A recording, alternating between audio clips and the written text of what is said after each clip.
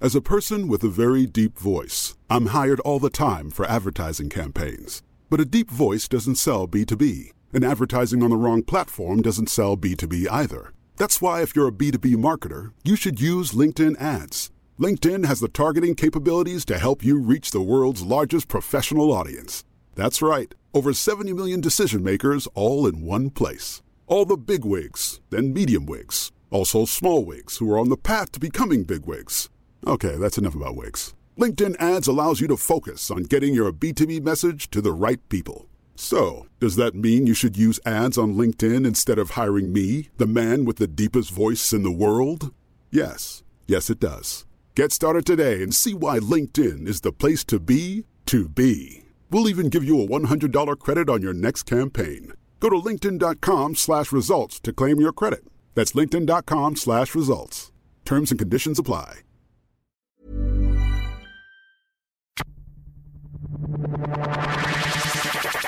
Very happy for you to sit in between us.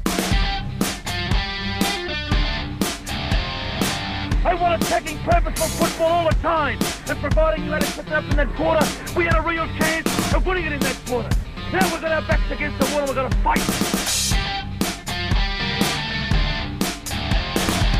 Absolutely nailed it. Hey, you know how when we were driving to the game on Saturday, there was a lot of talk about strippers and whatnot. Yeah. What I was just thinking, what does a stripper do if they have a Bucks or a Hens night? Do they get strippers, or is it like, bringing your work home with you? Well, I mean, if you marry a stripper, I mean, surely your hens night's going to be way more out there than what the normal thing would be. Like, I think every weekend would be a hens night, wouldn't it? Pretty much. I mean, they must get sick of Hens nights and Bucks nights and that kind of stuff. So when one actually comes around for a stripper, do they go the opposite way and they go to the library or something? Oh, they could do high tea. High tea, yeah, exactly. Tea. Yeah. Well, it might be a bit different version of high tea, but Yeah. more high than tea. Yeah. I was just wondering because I got an invite to a Bucks party during the week. And they were strippers? There will be, most likely. What's his name? Ben. So, and he's probably listening too. G'day, Ben. G'day, Ben the stripper. We'll start off with the final Thursday night game. Just say what you want. Intro. Yeah, you want to know our names. It's Brenton, Heath and Josh. You'll figure out which one's which. I'm Josh. Go fuck yourselves, cunts. You're not talking to Grandma now. Grandma, if you're listening, go, yeah. That's a long story, that one. You explain. We will explain it one day. The final Thursday night game of the year, and I've got to admit, it's grown on me a little bit, the Thursday night fixture. Yeah, no, not me. It has me because it makes Friday so much more tolerable. Because it's like I've got something to talk about and I've got something to look forward to and talk about what's going to happen. Exactly. For a scrappy game and a low-scoring game, geez, it was hot. It was a really tight contest all night. It was. Down in Adelaide, wasn't it? It was at That's right, Adelaide 'cause Oval. Swanee got pulled over by the cops thinking he was a bikie. Mistaken for a bikie. Unfortunately for the cops, they're actually just trying to buy some weed. They're just after. So they lucked out. You need to go to Strathmore or something like that. I'm willing to bet it's not the first time Swanee's been mistaken for a criminal either. No, most time people are trying to buy something, not actually, take him somewhere.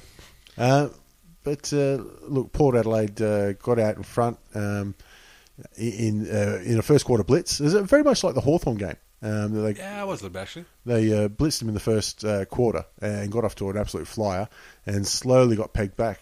But it seemed like that the game was always there for the taking for either team, regardless of the lead that Collingwood got. It seemed like Port Royal was in it. As soon as one team clicked, they were going to win it. Yeah. Collingwood just had... they didn't peg them back so slow. They just had that intense couple of minute burst where they scored 3 quick goals and then it dragged back out again, another 3 quick goals and the game's on the line kind of thing. And that's true. Maybe it's just the perception of Collingwood that they got those stars that, a quick burst can really change the game when you got Pendlebury and Swan and old mate down the forward lines. Yeah, Travis Cloak. Actually, to me... Yeah, Cloak. Elliot. That's what I'm talking about. It was Cloak? No, Elliot. To me, it was their second stringers that really stood up. DeGoey didn't do too bad at all. And, for a young lad.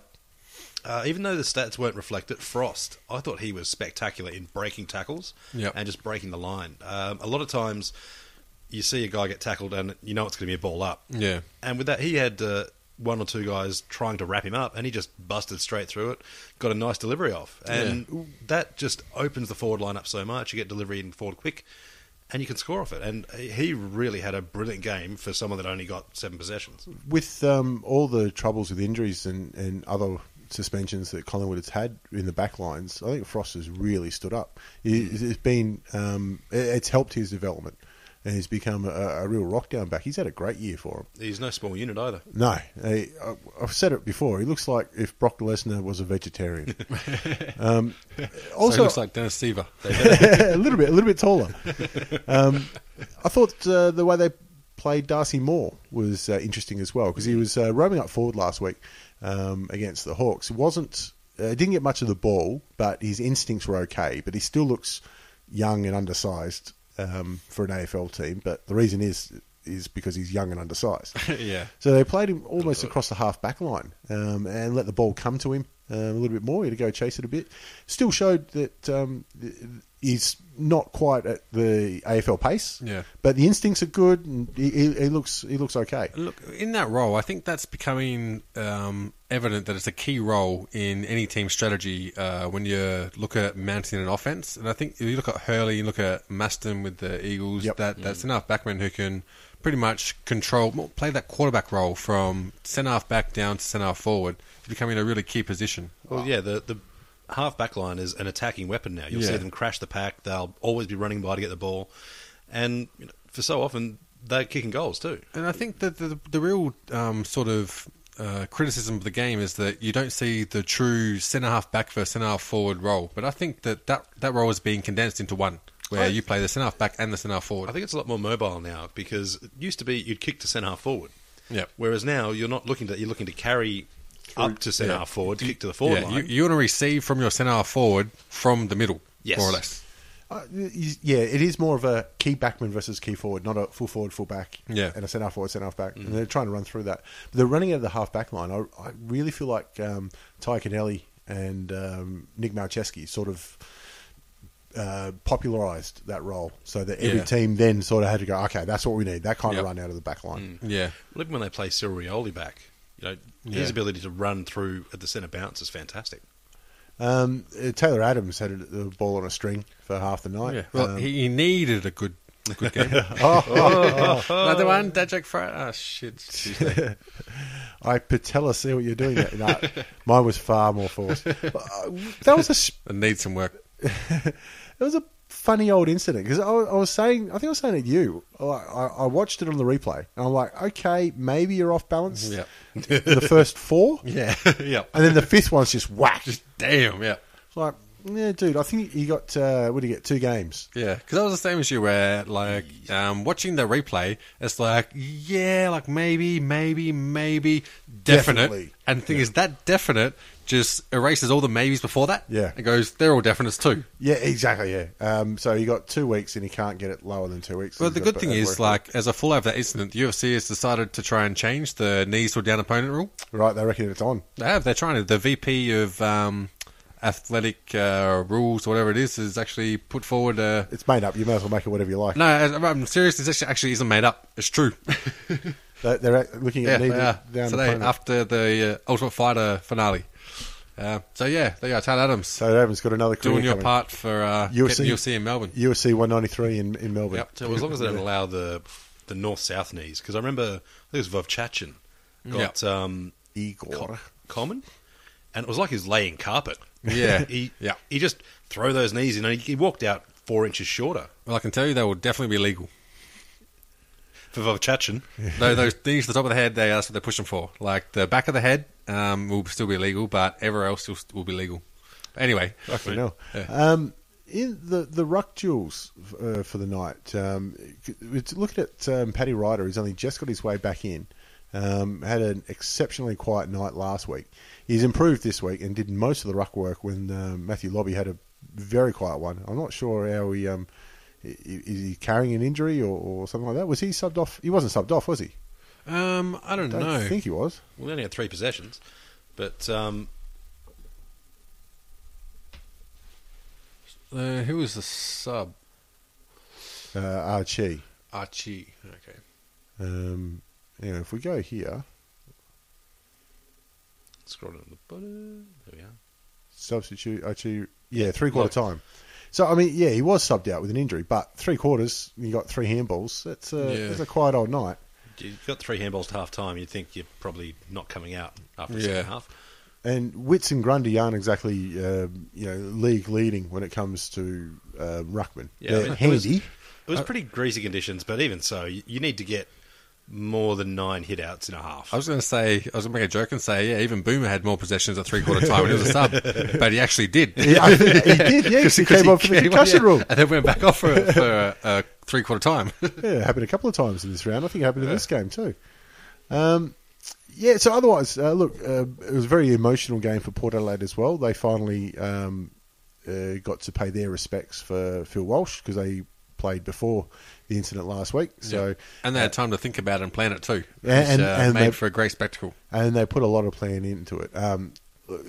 Kudos. That was a good job. Look, did it well. One of the concern is they've played the showdown this week, so they're talking about Port and Adelaide are going to have combined banner.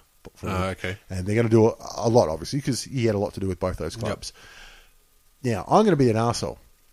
I hope that that's the last thing they do for Phil Walsh and start to move on. Honestly, I wouldn't be shocked at all if they renamed it the Phil Walsh Cup. Or name the Showdown medal after him. Well, that's what I was going to say. That's fine. Is the actual trophy named after anyone yet? The Showdown trophy? I don't believe so. No. And this is a good chance because he had a lot to do with both clubs, obviously. And that's great. And it's something that is certainly worthwhile and both teams will approve of it. You're not going to see a lot of fire in that match, I don't think, because of it. But we don't want to... It's hard to say, but you've got to move on, not just from a football perspective, but from a personal perspective as well. You can't sit. I know it's only been a week, but you can't just keep dragging it on. I know what you mean. It honours him more by moving on, and being a football personality, obviously being a human, you want to know that the blokes are thinking of you and caring about you. Whatever happens, And but he'd also expect them to. Live their life, and part of their life is playing footy hard and hopefully coming over the chocolates. And look, it's nothing easy. Don't get me wrong. And it's not like you go, okay, we're done, we forget. We're your armbands, whatever stuff, but you've got to tone it down. And part of the grieving process is to deal with it and moving on to the next stage. And it's not forget it. Okay, our time's up. But it is a very harsh thing to say, and some people aren't going to like it. But no, I think you've got to honour him in your own way, and each player will have their own way of honouring him. Yep. It might mean, they wear armbands all season or the rest of their career. Who knows? Get a tattoo. They might go out to his favourite restaurant. They might meet up with a family. They could do any of a million things. But it's down to the individual. The team itself, as a whole, I don't think needs to do much more beyond this week, except maybe end of the year. Obviously, certain ceremonies, but.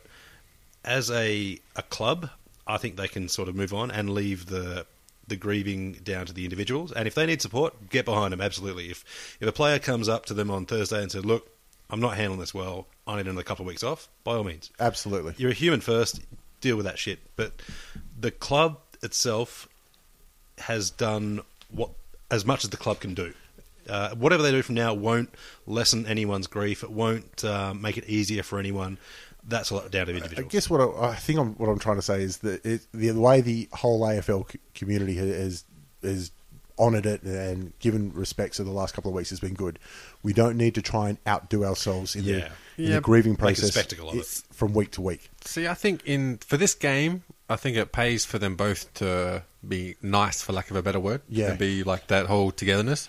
But going forward, and like I said, being a bit of an arsehole, I'd like to see this be a point of even more closure, sort of aggression in the next game. Like if the Showdown Cup gets named the Phil Walsh Cup, I'd like to see let's say he has, well, I'm not saying that he should, but let's say he has a statue or something outside Adelaide Oval or something like that. Whatever it is, Whereas the privilege of winning that showdown is to have your photo of your team in front of that statue with the Phil Walsh Cup or something like that. Or something like that. So make it something where it's going to actually pretty decent put idea. a bit of extra oomph into that showdown. And that, to me, as a fan of sports, that shows respect to someone. Yep. Yeah. You're not trying to sensationalise what happened. Yeah. You're trying to honour his contribution. Exactly, in a contest. And because it's always going to be a contest between those two. I honestly think this sort of thing would have happened eventually anyway, just because there's so few personalities that are on both Adelaide clubs. Generally, You're either Port or Adelaide, and neither of the two shall meet. Yep. But he managed to successfully cross that cultural divide. Yep. And was respected by both sides. I think they should, like you say, have the statue and put it up at the Ramsgate Hotel. Yep. We'll move on to Friday night. And red and blue corner. well, I had to make it light somehow. Friday night, it was great to see Carlton fucking up Friday nights again. This gets my vote for most boring match of the year in Carlton and Richmond. Oh no, there's been worse. Hey, look, I've done a bit of research here. Oh, good. Bit of research. Turns out we've got a milestone this game. Who? Carlton's? Yep. Tom Field played his first game. First game, according to AFL.com.au, that actually qualifies as a milestone. Tom Fields. Yep. So, fair enough. Great. Carlton did it yourself. This is a shithouse game. Everything was shit about it. The umpire, there was 55 free kicks paid or something like that. Yeah, half of them were there. Umpires ruined this game. Ruined it. The umpires saw the players playing shit and thought, "We'll have some of this." Yep. Well, yeah, the umpires got more possessions than half the bloody people out there. Well, I mean, I think they had more to say. Yeah. Vickery got 2 weeks, and I reckon he'll appreciate that, because if you have to turn up and watch that from the forward lines every week, God, it'd drive you spare. And the thing is, Carlton had some decent ins this game as well. They had Gibbs coming in, had Menzel, Carazzo. Yeah, big ins. They'd be ones that would push you over the line in a game like this. But Gibbs, poor Gibbs, he's finished for the year now. Torn his pec that's right. in the second or third, I can't remember. Yep. Casbolt kicked a beauty from, 55 off a couple of steps. From about 200, I think. Jeez, hasn't he picked up his kicking? Bloody oath. Oh, he's fine if he's kicking from about 70 out. Dead in front. It's when he's 30 out that you got to fucking worry. Mind you, there's been some ordinary fucking goal kicking in the last few weeks. There has been. Yeah, but I think Rance really dominated down back, and a lot of times he'll do enough to form a contest, and then Richmond win with numbers. But I think Rance really stood up in one-on-ones and played way better than I thought he was capable of, to be honest. Look, he has just had a sensational month. Ever since he signed his contract, he's just pulled it out, and he's in all-Australian form. And maybe it was a load on his mind. And maybe. Yeah. But his big thing to me is that you never see him on the ground. Like, you never see him fall over. Yep. Yeah, that's true. He'll contest the mark, punch it, and he'll cram his own kick. He won't fall on his ass like you see so many frustrating backmen do. He'll always be on his feet and collect the ball. And he is a really nice below-the-knee pickup. But this one game was where I saw him show valid independent thought, if that makes sense. Holy fuck. I was thinking the same thing. He's not making those silly mistakes. Yeah. And it wasn't the things that he did, it was the things that he didn't do, like the handballs that he didn't give and waited for the best option, which was the second one. Yeah, do you reckon someone at Richmond's hypnotised them all or something? Because Vickery's been doing the same. He's been doing some smart decisions. Dude, when you got God on your side, you're fucking unbeatable. Didn't you watch UFC? Not yet.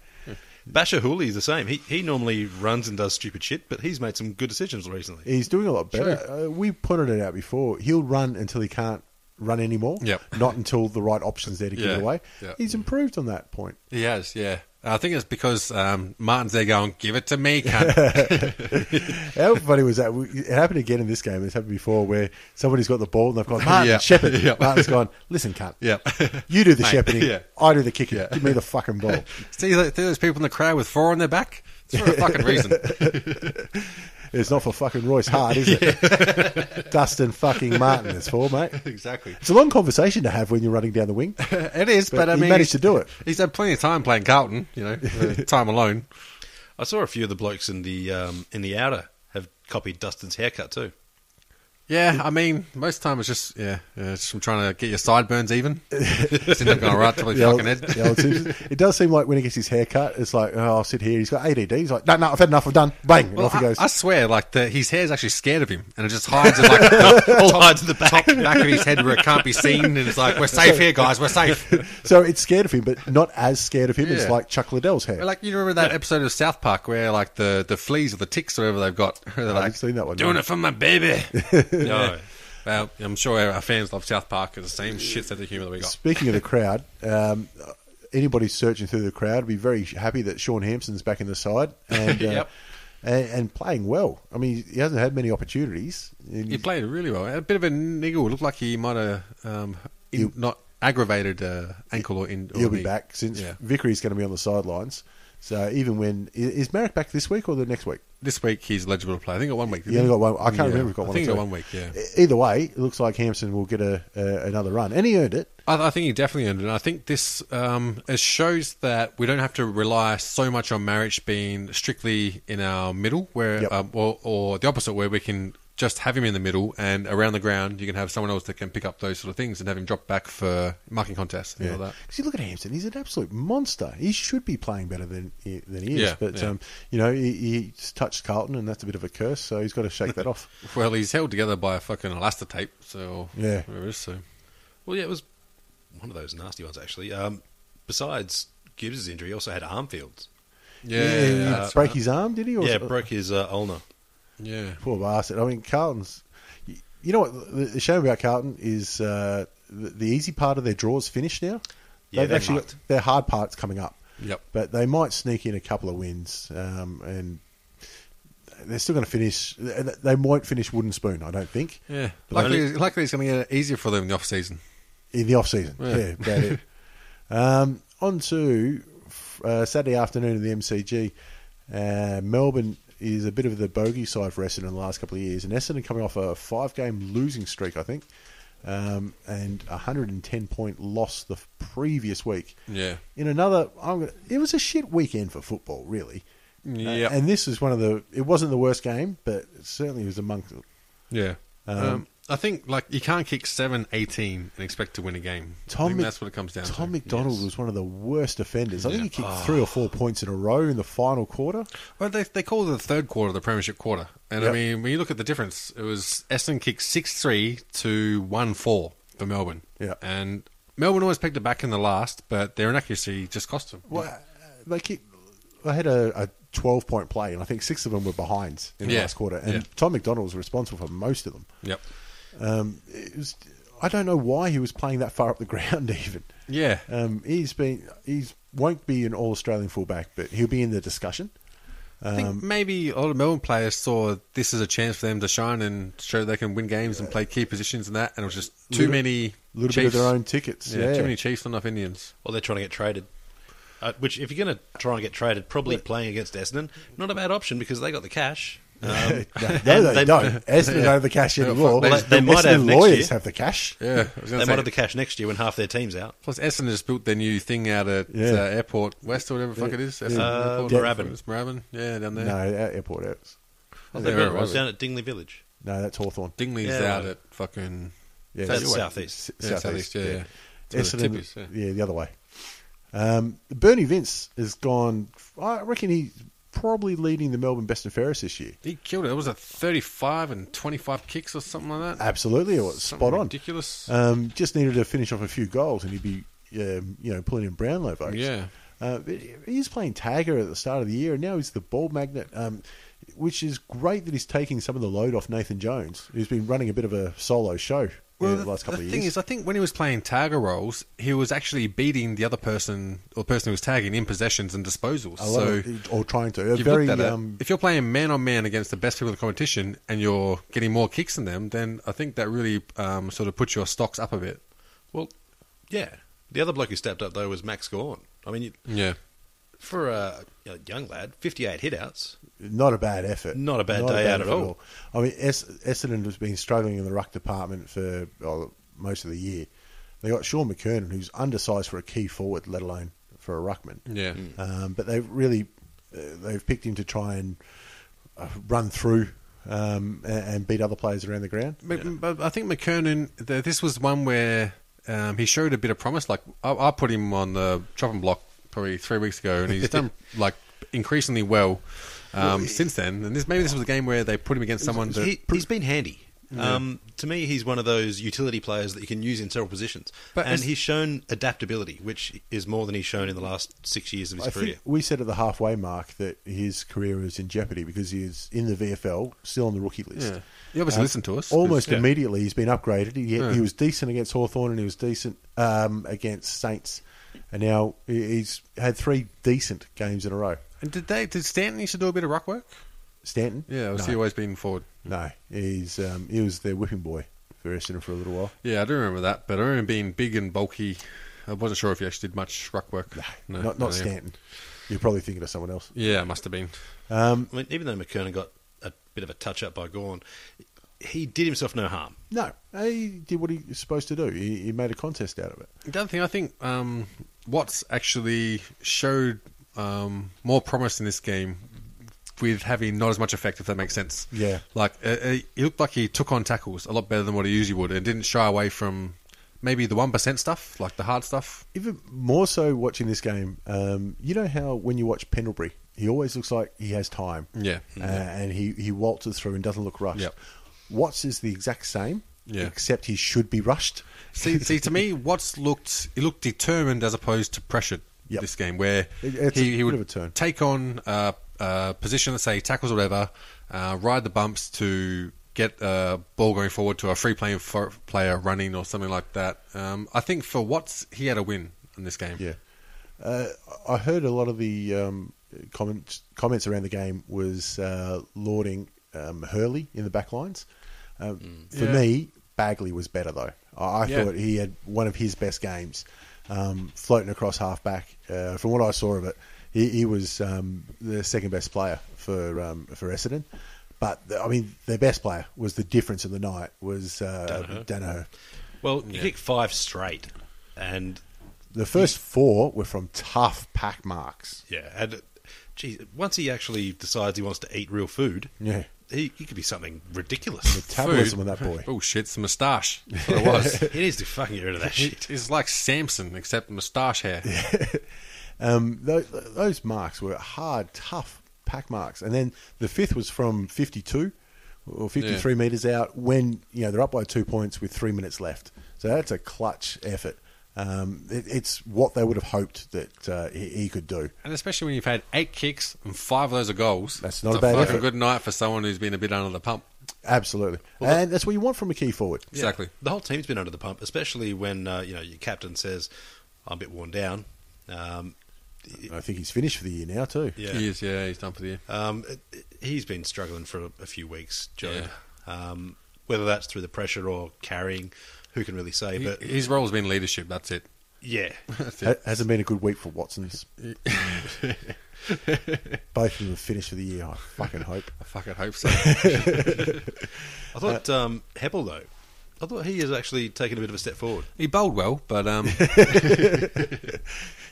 Yeah, he's okay. There's a few times I reckon he was caught out on the outside of the contested ball. But he's probably been instructed to do that. Yeah, I don't think he's ever going to be the in and under player, just because he's not hard enough. He's not bulky enough. He just doesn't have that right body type for it. But sometimes when there's like a 2-on-1, you need to get in there, even if it is just to hold it up. the thing is, especially with Essendon, he should be playing the same role that James Hird played when he was playing. He's like that same sort of But in ability. fairness, Hird was probably he'd be the better talent than By a mile. Definitely. well, just about anyone. But if there's anyone that could tell you how to play that role, it would be James Hird. One would hope. Yeah. Probably. Unless he's still hoping to get a call The other thing, Zaharakis was a bit quiet this game. He's just come back in too. Yeah. I like Zacharakis. Me too. Zacharakis Me as too. a player. He's my favourite Essendon player. Yeah. I hope he finds a little bit of form and hangs around because look, they need to show something for the rest of the year. Yeah. Geez, they've got a loyal fan base. It was almost started to fall off just then, and I fear if they lost this game, they would have been absolutely gone. Yep. The fan base, that is, not the team. The team's already fucked. Don't worry about that. Yeah. And their run to the finals is shit too. So Yeah, sitting 14th, they're going to struggle. Their run to the finals is fucking great. They would have a mad Monday before anyone. On to one of the weirdest games of the year. Gold Coast and the Bulldogs up at Cairns, which is great when you're playing a game in Queensland and Gold Coast are the away team. Yeah. I think Richmond found that one out the hard way, didn't they? There's a reason Richmond don't play out there anymore. Kept getting flogged. Geez, that ground's seen some funny results, hasn't it? Yeah, it has. That's where Carmichael Hunt kicked the goal after the siren. That's right. Which got them over the line, which is something that Carmichael Hunt was very good at, getting over the lines. Yeah, it was. he worked couldn't that go one past in. the line. Yeah, It that was was, He went through it. he went through a few lines, yeah. He went through a few. Look, in the first, I think Gold Coast kicked 2 goals in the first 30 seconds or something like that. Ablett got the first clearance, runs down, cleans up the mess, kicks a goal.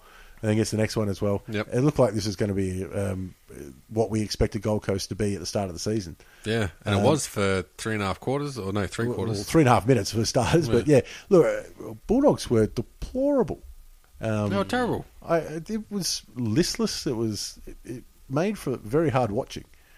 There was just some puzzling decisions made by them. And then in the last quarter, it's some of the best running football I've ever seen. Yeah, it flabbergasts me so much. 'Cause what happened?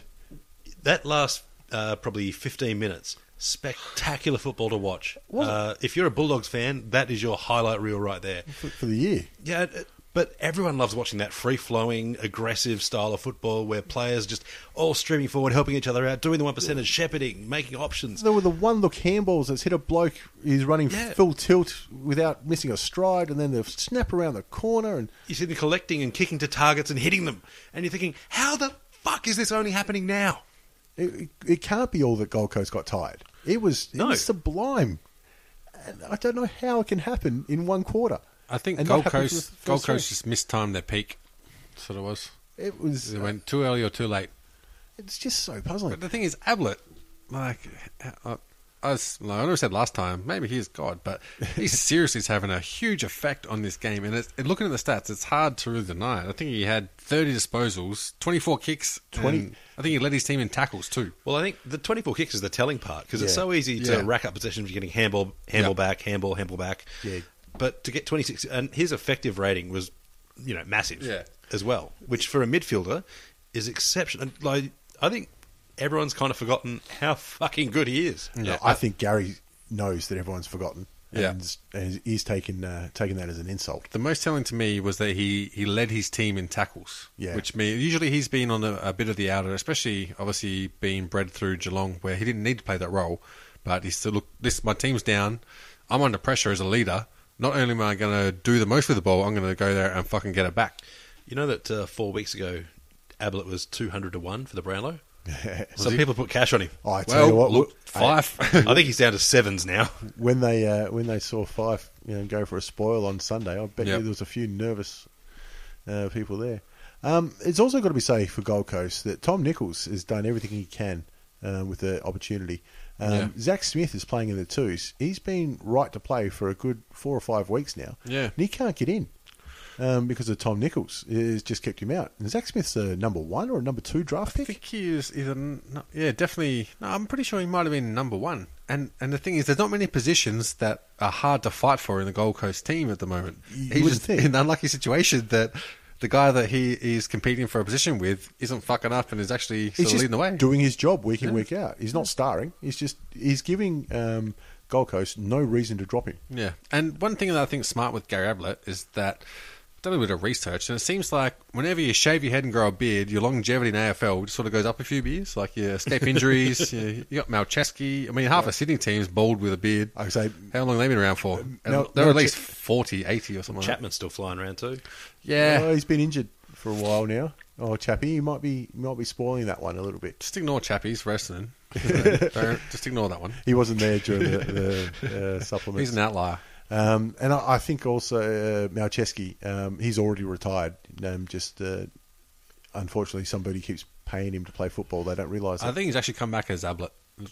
One and the same. Kolajnish. Collar, Jazz, Knee. Jazz Knee. He's got the best of him and his brother's drafts, hasn't he? His brother's the younger one.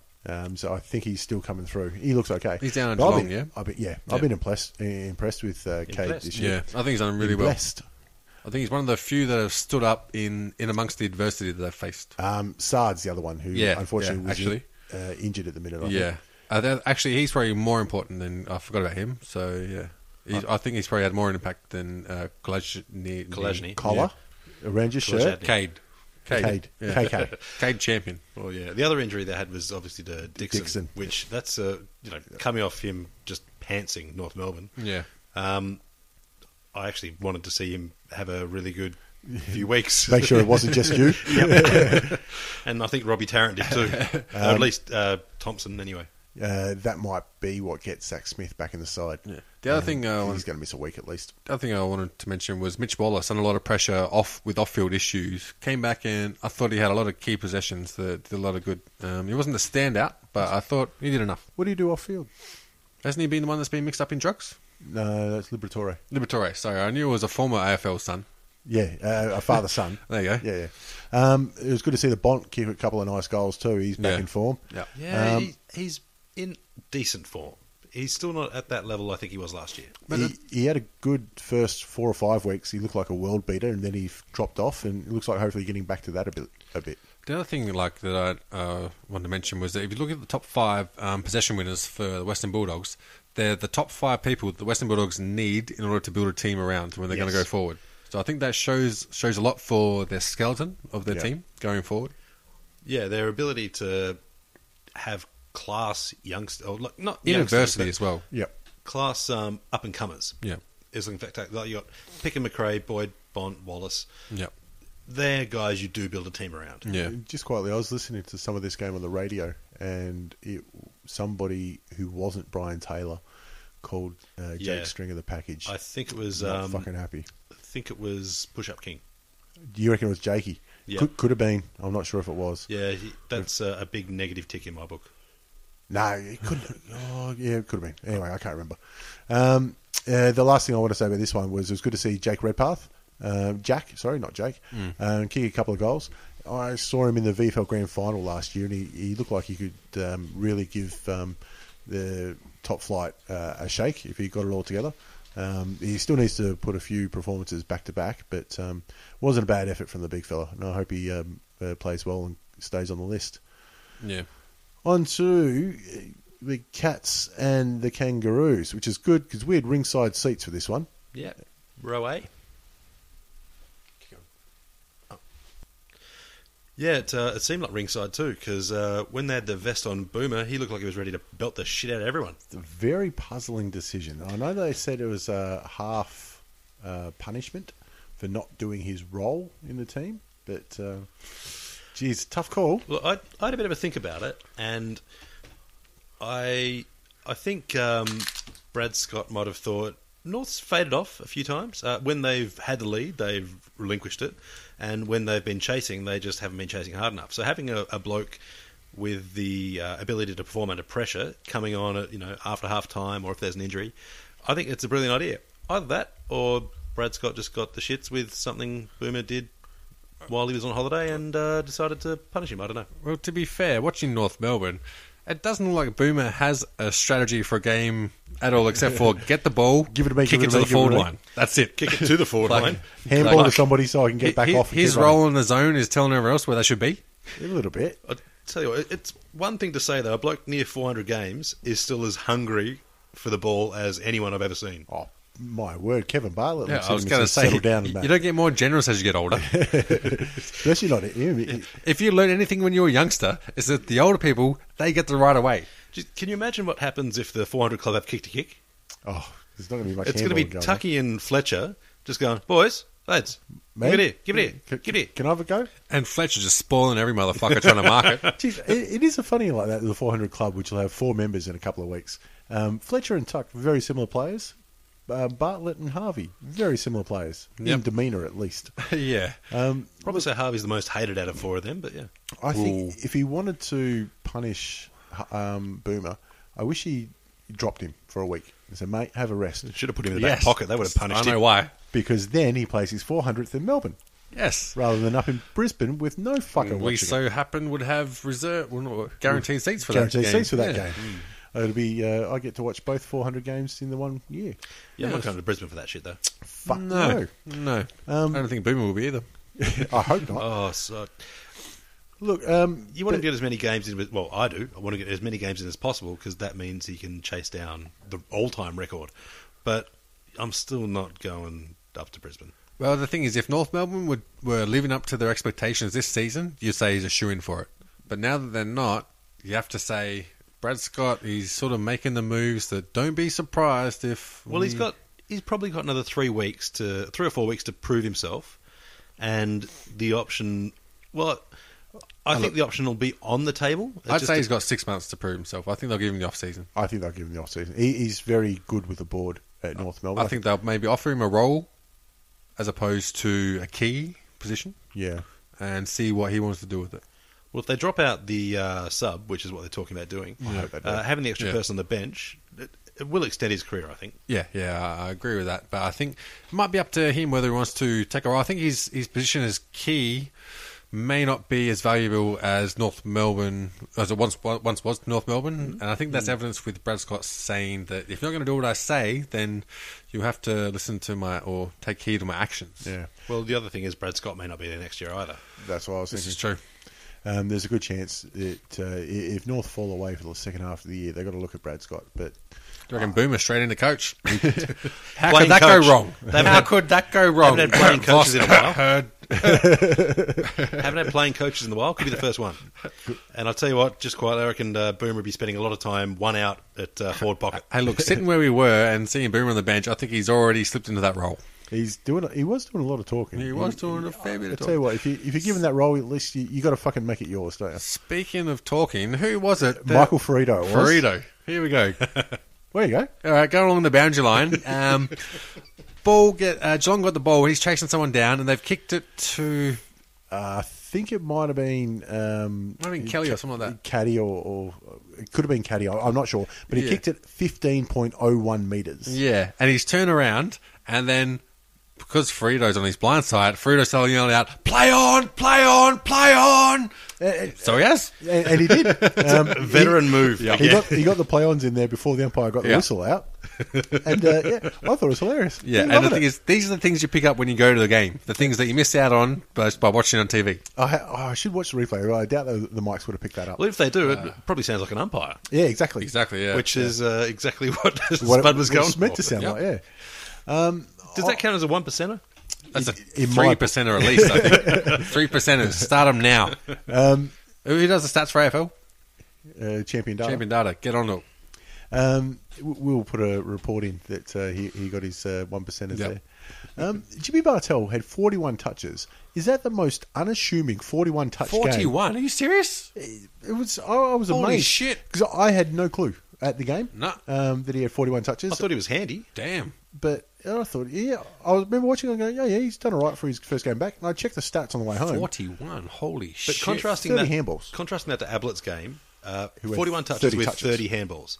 Ablett had less touches, more kicks, and was far more effective. Yep. Blood oath he was. I think in terms of yards gained, or metres gained, Bartel would have been far below a lot of other players I think around a lot of those handballs were in the middle of packs. And where was Bartel playing? Was he still playing a floating centre-half back? I think he was more through the centre than he has been. Because the thing is that could just be a reflection of forward pressure or that zone pressure that North Melbourne put on.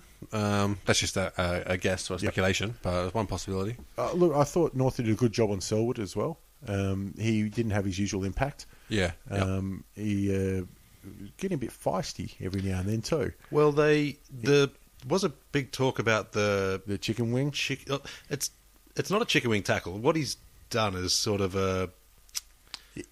It's like a hammerlock. He's definitely He's got into a position where he's got the arm pinned behind his back, and then he's pulled on it. Yeah, and look, I think they've offered him 2 down to 1. You've got to take it.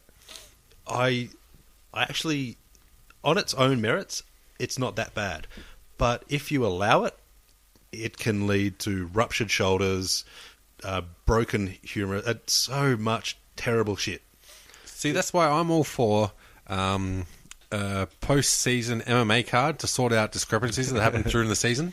If anyone's had like a big rivalry, just jump in, put on the gloves, fingerless gloves. All of a sudden, Barry Hall's signed to a rookie contract. Yeah, but it'd be interesting to see what happens when you can take him down. Well, I said the other week, I saw, was it Kieran Jack or Dan Hennery? Yes. Somebody had a really good guard. And the thing is, I saw it from a Geelong player. No, was it Geelong player? No, it wasn't because they played on Melbourne. Someone was on TV. I think they got taken down and they threw a leg over the back like they were looking to go for omoplata or triangle. Shields for Hawthorn. Yeah, actually maybe it was Hawthorn game, yeah. Like they were looking to, just sink in that transition of triangle, armbar. They had a seatbelt grip too, from memory, which a lot of them I guess technically should be above the shoulder, but anyway. They do a lot of wrestling training. There are wrestlers and judoka that go down to all the clubs, so it wouldn't surprise me at all. Malcolm Banks spent his time down there. Going back to the Selwood thing, you saw Jamie McMillan saw what was going on and crashed in. Unfortunately, he crashed in on the same side as Selwood, which meant that his arm would have been wrenched further back. It's good to see. McMillan's had a good couple of weeks since coming back into the side, and it's good to see him flying the flag for his teammates, even if he was kind of just be a little bit more dopey. careful. And it was good to see Brad Scott following the snitches get stitches code. Well, actually, no, that is something I wanted to talk about. Brad Scott would be dirty at anybody who'd done anything to one of his players like this in any other club. He gets dirty when they don't fucking close the roof. He came out and said, "No, it's nothing in it." Which is something that he's done. It makes me suspicious as fuck. Because he's only ever had that kind of, shall we say, calm response against Geelong. Well, he doesn't want to do his brother coaches. Yeah, doesn't want to get his brother in trouble. But then again, it was reciprocated too. I think it was Petrie with a smack in the guts. Not just that one, but I can't remember who hip and shouldered Selwood. I think it was... that was a fucking ripper Gibson. too. I'm pretty sure that was a Gibson. ripper. It was Gibson, yeah. And he took part of his cheek in the hip and shoulder. It wasn't... He got his chest first and his head bounced forward and got him. So it was the one of initial those contact ones that, was below the head. Yeah, and it's one of those ones that...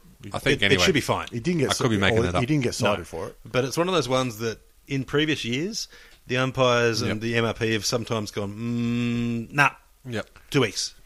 It was about 3 inches below that of the Gold Coast Suns player. Stephen May? May. About 3 inches below that one, so that it wasn't head first and then into the body. It was body first, which threw the head forward. I could be completely making this up. It was just based on me sitting on the sidelines watching it. But that's what it looked like to me. Close enough to the truth. That's our motto. I'll tell you what, before I saw the replay, I thought if you that's don't a agree, sweet bump. If you don't agree, then just fucking send us a message. If you don't agree, then you're racist. Todd Goldstein, just quietly, if Fife does get rubbed out, Smokey for the Brownlow. Oh, who was the last ruckman? Scotty Wind? It's a longie. Yeah. It's a longie, but... I think Scott Wind was the last one for the Bulldogs. Maybe just pure wins might do him in. Might do him in. But even in the losses, like he can stand out because he's always getting taps. Yeah, but see, Jared Waite's going to steal a lot of votes off him. Actually, in his defence, I've been pretty heavy on Waite because he's been very shit. I've been too generous. But this week, he actually did a lot of smart stuff. Oh, he did a lot of dumb stuff too. He did a lot of dumb, especially in the first half. He did some dumb-ass shit. Jeez, it was funny listening to the crowd around us too. There were a couple of times, Mark in forward 50, I'm like, yeah, oh, fuck, it's Waite. Oh, shit. And sure enough, off the side of the boot. But he hit up a few targets. He played further down the ground a little bit more and managed to earn some possessions as well. He did kick some nice goals too and took some nice marks. Yeah, which, if he's up and about, North are probably going to win because the opposition have given up. Buy a lotto ticket. He missed some shockers too, though. He did. But on Goldstein, I'll put it to you. Here's a funny one. Who's more important to North Melbourne's chances to win? Goldstein or Nick Del Santo? Goldstein. I reckon Nick Del Santo. Because he has such a cool head and knows when to give the ball and where to give the ball. Goldstein's going to get his 40-plus hit-outs every game. Yep. There's no doubt there. But let's have a look at this one. He had 45 hit-outs. Where's the clearances? 42 to 31. So not as dominant on the clearances and stuff like that. So it's been a little bit funny. But I think that Nick Dale, the team just looks so much different with him in it. I know what you're saying. Nicky Dale, he's one of those guys, brilliant, either hand, either foot, he can find a target. But if Goldstein drops out, you're looking at replacing with either Brown or Curry, who hasn't had a game in 2 years. Or Majak. AFL. No, he can just chill. And you lose either Brown, and then you've got no real inform forward, or if you put Curry up, you've got a bloke who hasn't played AFL football in 2 years. I think we noticed, sitting on the sideline, I reckon Frito spent more time on the bench in this game than he has in the previous 4 or 5. It seemed like he was coming off a lot more for somebody. Ben Brown too, actually. Brown's still carrying a thumb injury as well. He seemed to have a leg injury, like maybe hamstrings tightening up. No, that's the way he always runs. No, he was getting a lot of work on the sideline. Lots of work on the ground. Like he would go on, come back off, lay down, get some work done, I talk think about it. might have been his back or something. Yeah, they were 'cause, crunching him over in something. that weird sort of... Yeah, 'cause we'll look at him and go, he looks fucking tiny. yeah, the way they were crunching him Yeah. up, he looked normal size. Yeah, it was almost like a deck chair getting folded up or something like that. And just quietly, the physio for North is one of the biggest bastards you've ever Isn't seen. he? You fucking He's oath, got some man. guns on him, that Yeah. fella. He must be a shithouse kick. Yeah, He exactly. has to be. He's a big lad. The other thing, is Nick Dal Santo in the leadership group of North Melbourne? I'm assuming he would be. Even Like- if he's not officially. The thing is, like, I agree with that he's a very important player, but I wouldn't be surprised if he's sort of holding himself back a bit because he's new in this organisation. No, and not at all. Every time 2 I've or seen 3 him... years now. well, then, do you think there's a case that he should be captain? No. Every time he's around the team, you see him always talking to them, always getting involved. Swallow does it as well, but I think people listen to Dal Santo more. I think there's people that say Swallow does a lot around the club, behind the scenes and whatnot, and that's fine. Whatever. But on game day, Nicky Dal marshals the troops a lot better. See, I think the captaincy is between Zeeble and Nicky Dal. Yeah, I don't put think Zeeble Swallow ahead. probably should be captain, to be honest. I agree. I'd put Zeeble as a captain tomorrow. Yeah. Every day of the week. Just because I like throwing up dark horses in there. Oh, No, not stealing Actually, the thunder sorry, I there. forgot to mention, speaking of dark horses, I actually picked weight for a Smoky for the Coleman at the start of the season. So, So that's about where we're at. yeah. That's not a dark So horse. there goes my credibility. That's a midnight mule. You bet on a greyhound at a Melbourne Cup. In the mould of how Nick Maxwell was a brilliant captain for Collingwood, Yeah. Sam Gibson, I reckon would be an all right captain. Yeah, I don't think he's consolidated his spot well enough. He's good enough to be there most of the time, but I don't think he's got sort of 4 more years guaranteed. Yeah. So much, I think he hasn't demanded the respect that players like Zeeble and Dal Santo do. I reckon he's a sleeper. I reckon he's earned his spot, no doubt about that, but he hasn't earned his respect spot. Like, he's not an automatic inclusion. After getting a bit of a bathing last week, Robbie Bit Tarrant, of a bathing. Robbie Tarrant, I reckon he played a really pivotal role on Big Tommy Hawkins. Hawkins Yeah. took 8 marks and kicked a goal, which sounds okay, but a lot of those marks had to be well down the ground. Yeah, yep. You don't mind him taking marks. like And that. look, let's be honest, Tarrant isn't following him to centre half back. Not always. No, Yeah. he's like, okay, mate, you You can can have that the one. kick down there. I don't care. Who are you going to kick it to? I'm going to spoil it. He's not a quick giver of the ball either, Hawkins. So if he's marking it at half back, it is slowing up play anyway. And look, Tarrant seems content to play with one boot on. I don't know if he's been watching Happy Gilmore for or a lot something, he did, but didn't he? yeah, it's like, nah, fuck it. Yeah, no, it's on an angle. He played most of the quarter with one boot. Yeah. And the runners had the boot. I don't know whether he just said, "Nah, lads, I'm right," or They chucked it on the bench, I think. Yeah. yeah, One way to get rid of Tinia, a shit way, but one way. or maybe that's what put Hawk off. It could have been. Yeah, or- Man with one shoe. Maybe he's just got a bit of. He wasn't sure if the goal posts were at an angle or if Tarrant put his hands up on the mark. Well, Hawkins seems like he might be a bit OCD. He might be those guys that likes his spanners lined up in order of ascension. He never picked up a spanner in his life. No, he worked on a farm. Remember, I've seen the fucking ads. Yeah, he had the sheep all organised by size. So maybe having an opponent with one shoe just put him off and distract him the whole damn time. It's a dairy farm. You don't know what the fuck you're talking about. You can milk sheep. So then why the fuck were the sheep there? Tom? Anyway, let's move on. West Coast and Adelaide. Now, this is obviously going to be an emotional game as well. Adelaide's first game after losing their coach. Man, I had another half hour of North Melbourne game stuff. We've talked about the emotional stuff, though. Yep. But I thought it just mentioned it was good to see that the Eagles forego the victory song. But enough about that. The game was very decent, which is good to see. You know what frustrates me about West Coast, though? They've got a quality midfield and then fucking Gaff pops up. What the fuck is that bullshit? Yeah, fucking oath. Well, like, what's his problem? You've already got a fucking Seriously. top-notch midfield. Fuck He you. is. He's all Australian without a doubt.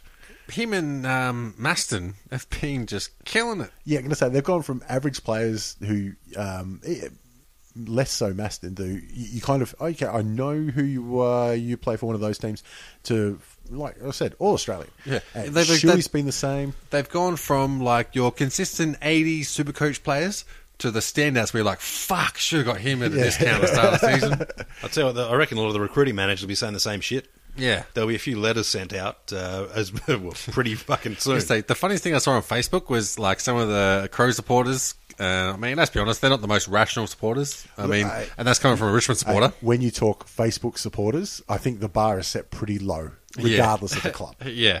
But I heard someone complained about, can't believe the umpires robbed us of this game. It's like they had a 17-7 free kick count, and that doesn't account for a 56-point loss and also 122 less disposals. Yeah, but I heard the same thing in the Freo versus Hawthorn game, and that was a 12-goal loss, Yeah. so never mind that. Look, that's been the thing with West Coast, is they're just trundling along. Their midfield is probably the best spread midfield in the competition at the minute. But it's not just their best 4. It's their best 6. That's what I mean. That's the thing, is they don't have like a centre structure. They've got from square to square, like from edge of the square to the other edge of the square. That's their centre. Which Adam Simpson has obviously put a lot of time into that. This is his second year at West Coast, I think. Yeah, I know. It's full year, I believe. No, he because Woosha retired, he didn't get pushed out. Although he's got his name in the hat for the Adelaide job, doesn't he? No, he's a director of coaching at Adelaide. But has he put his name in the hat for the coaching job? He's said, I don't want it. Right. He's taken his name out. Yep. They're looking very Hawthorn-like with their midfield in that they rotate people through there. Yeah. But the people they're rotating through there have got some absolute quality. So that when, if Pritis is off having a rest, then Elliot Yeo's in there. It's such an impressive midfield. It reminds you of their 05-06 team. Yeah, and I do think back to the start of the season where I think all of us tipped them to drop off and not make finals. Everyone did. Yep. Yeah, fuck that one right up. I can't see him dropping out of the top 2. No, Well, I think it's going to be Western Australia, top 2. I think next week, if they win, you've got to talk about it as a flag chance. I think in the next 3 weeks they've got, in no particular order, Collingwood, Sydney and Hawthorn. So, and they play Sydney and Hawthorn both at home. Yeah. And don't have return matches against those. And they've got Freo coming up as well. So, look, against those 4 clubs, if they win 2, that's it. They're top 2 for the year. And I think they'll win more than 2. Yeah, guaranteed. Guaranteed. The thing is, too, that they've got a pretty decent injury list. Like, there's no players that seem to be carrying injury or always in and out of the spot. So they're consistent. They've got good list management. They've got up and coming. Fuck me, they're going to be so dangerous. Not just this year, but for the next few. And the thing is, with West Coast, I think that they I mean, obviously you got Pritis, but I think they don't have just a couple of out-and-out stars that are holding them up. I think they're, they call it the mean of the skill of their team is higher than other teams. Yes. That's what it is. And that's what premierships get won by. Yep. You say that, I agree. They don't have that out-and-out star, but when you look at it, they've got the reigning Brownlow medalist running in the midfield, and the Coleman medalist leader at the minute up at the full forward. But that's why I think they're not out-and-out superstars. But that's what I think separates them from their premiership era team, is that they had a midfield that just fucking dominated. Like they had the best midfield. Like I've each ever of seen. Those individual players, you could build a team around a midfield on any other team. Yeah. And with this one, I think that, like you said, with Kennedy up forward, they've got it's so hard to cover their spread. If that makes sense from a gambling terminology, that it's very difficult for a team to get a match up holistically over their team. Look, yes. It's only strategy that'll beat them. The biggest things is, like we said, their spread of quality midfielders. Yeah. But also, their biggest issue was injury to Key Backman, and McGovern stepped up. And it's become one of the best in the league. And Maston has made sure that it hasn't gone into the back or their full back line. It gets their centre half back, and he's all over it. And very overdue, Dom Sheed got the NAB Rising Star nomination this week. Yeah. Which is good to see, because he's been absolutely killing it as well. Yeah, it's like they already penciled in a few other people before actually come to him. So We just had to wait. Yeah, exactly. The other thing that was mentioned with, I can't remember if it was Adelaide's CEO or list manager or someone from Adelaide came out and said that Dangerfield's decision isn't based on winning premierships, it's based on lifestyle.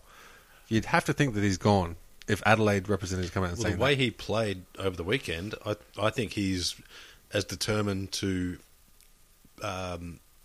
honour the club as anyone because he really stepped up. He broke down after the match. He's had a good year on the field. But the hard sell with Adelaide is always lifestyle. We're getting people from Melbourne. It's really hard to keep them. And if they say that Dangerfield's decision is going to be based on not on winning premierships but lifestyle, you'd have to think that means that lifestyle is going back to Geelong. Well, Geelong's lifestyle isn't so different from Adelaide. But family. Yeah, family. That's it. Lifestyle That's means like that's where your family are and that sort of thing. So it's not like the actual environment. It's who's there, right, as opposed to anything else. Look, and it's interesting to see with all the turmoil that's going on, what that means for his decision. I'm sure that he'll come out and say it whichever way he goes, stay or goes, and I still believe he's going to stay. He'll say it hasn't impacted or changed my decision, but it has to. Look, I think he's gone, but I think it'll actually be a positive for Adelaide. I think it'll free up cap room, and I think they've got young players coming through that they can draw on that'll give them a chance to step up. And I don't think his role will be given to one other person. I think it'll be split up between 2 or 3. When you look at the ruck duel in this, I heard some of the commentators say Sam Jacobs is one of the former ruckmen of the comp. I think that's horse shit. I think he's in top 5 at the minute. So you stop reading the advertiser. I think Natanui pantsed him. And Natanui did about 3 times this game what I have no fucking clue why ruckmen don't do more often. He thump it? Well, he leapt to touch the ball rather than leapt to be landing when the ball's coming in reach. Put it out ahead of the player who knew it was going to fucking be there. Yeah. I think it was... almost like they practiced it. Yeah, fuck me. Like they communicated and shit. I think it was Yo he tapped to. Yeah. Yo picked the ball up one bounce and bang, straight into the forward line. Why the fuck is that not happening more often? Especially at Freo when you've got Sandilands who's bloody 7 feet tall. How the fuck are you not tapping it to your player? I don't understand why you have anyone in the centre circle at all. You have them all right behind and just charge.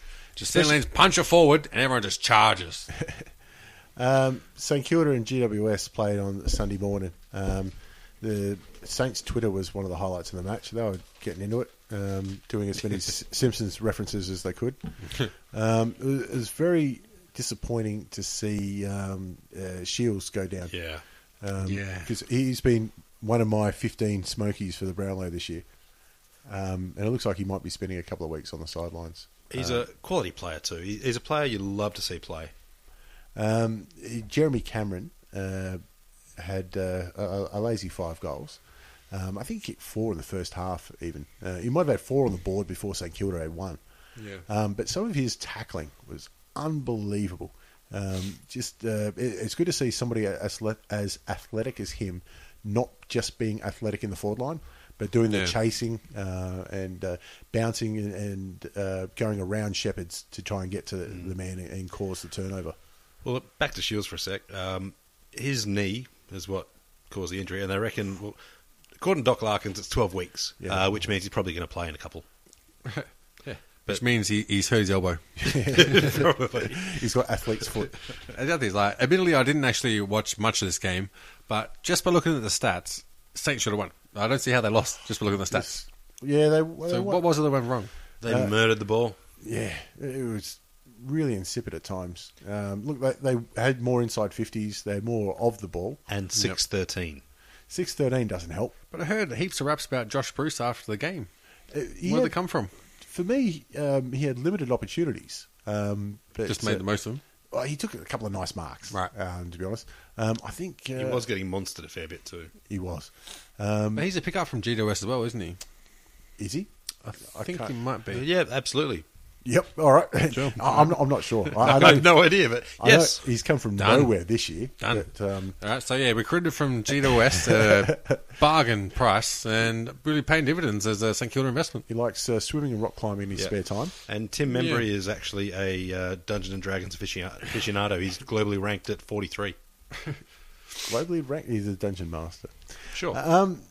Nick Rewalt had a bit of a twinge. I think it was calf tightness or something like that, and he's in doubt for this week. He's playing this week. He's playing this week. There is no way he's not playing. Ain't no fucking chance. Well, we'll go through that in a little bit, but it's Matty's match, so he'll be up for that. Yeah, it's massive.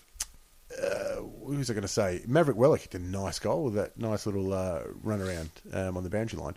But while we're throwing up smokies, David Armitage He could sneak in. He's a smoky. I don't think he'll get it, but I wouldn't be surprised if he polls in the high teens. I think that's a guarantee. I think a winning Brownlow will be high 20s because you're going to have Fife. If Fife gets 70. reported. I think a Brownlow will come from a winning team. That's what will let him down is wins. It's Fife's Brownlow. He's got 40 votes already. Yeah. So if it's not him, then it's that's what we're talking about. And providing you listen to this on Tuesday night, the results of that tribunal should be done. No, it's already done. He got a fine. You got fined. Yeah. We'll cover that in the next game. Right. Yeah, but look, do they play Richmond before the season's out?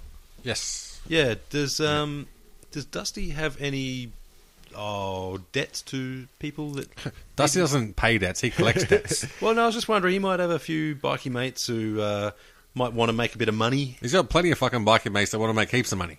So maybe they bet on someone who's not Fife, and Dusty's trying to headbutt his fist all night. I think they're more the type of people who see the umpires after the match and say, "Hey, so who'd you vote for in this game, son?" Go the easy way. Yeah. Cut to Work the smart, not hard. That's it. Some bikie just wrote down a note after that. He's like, "Fuck yeah, I should have thought of that shit." Oh, I'm pleased they learnt to write. Tom Scully, I thought, is... I'm looking for an apprenticeship. He's done all right. He's starting to look like an AFL player. He's still not $1 million a year player, but that'll get sorted out once his contract ends this year. Yep. Well, I'll just pick it quietly. I don't think his new contract will be for $1 million. Carmichael Hunt got paid $1 million, didn't he? Yeah, but that was recycled back into the club. Speaking of bikies. But just imagine Scully walking into that contract negotiation. All right, here's our offer. It's pretty lower. It's lower, and in fact, I think you're paying us. But yeah, that's your job. You owe us from here on in. Yeah, and you're buying lunch. It is a shame this game. I was hoping for a bit of a shootout actually with Cam McCarthy and Bruce and Jeremy Cameron. There's going to be 400 goals between the lot of them when it's all said and done. And to be honest, they're not generally defensive-minded teams either. No.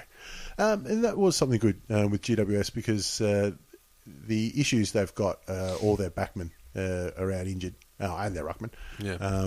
But they didn't concede many goals at all, just 6. So no, and apparently Patton is going to be coming back too. He played in the NEFL and got through the game, which is a great start for him. The funny thing is, Patton always comes back just after you've forgotten about him. Yeah. You're like, that's right, fucking number 1 draft pick. Patton, he's a gun with no knees. With no knees, poor bastard.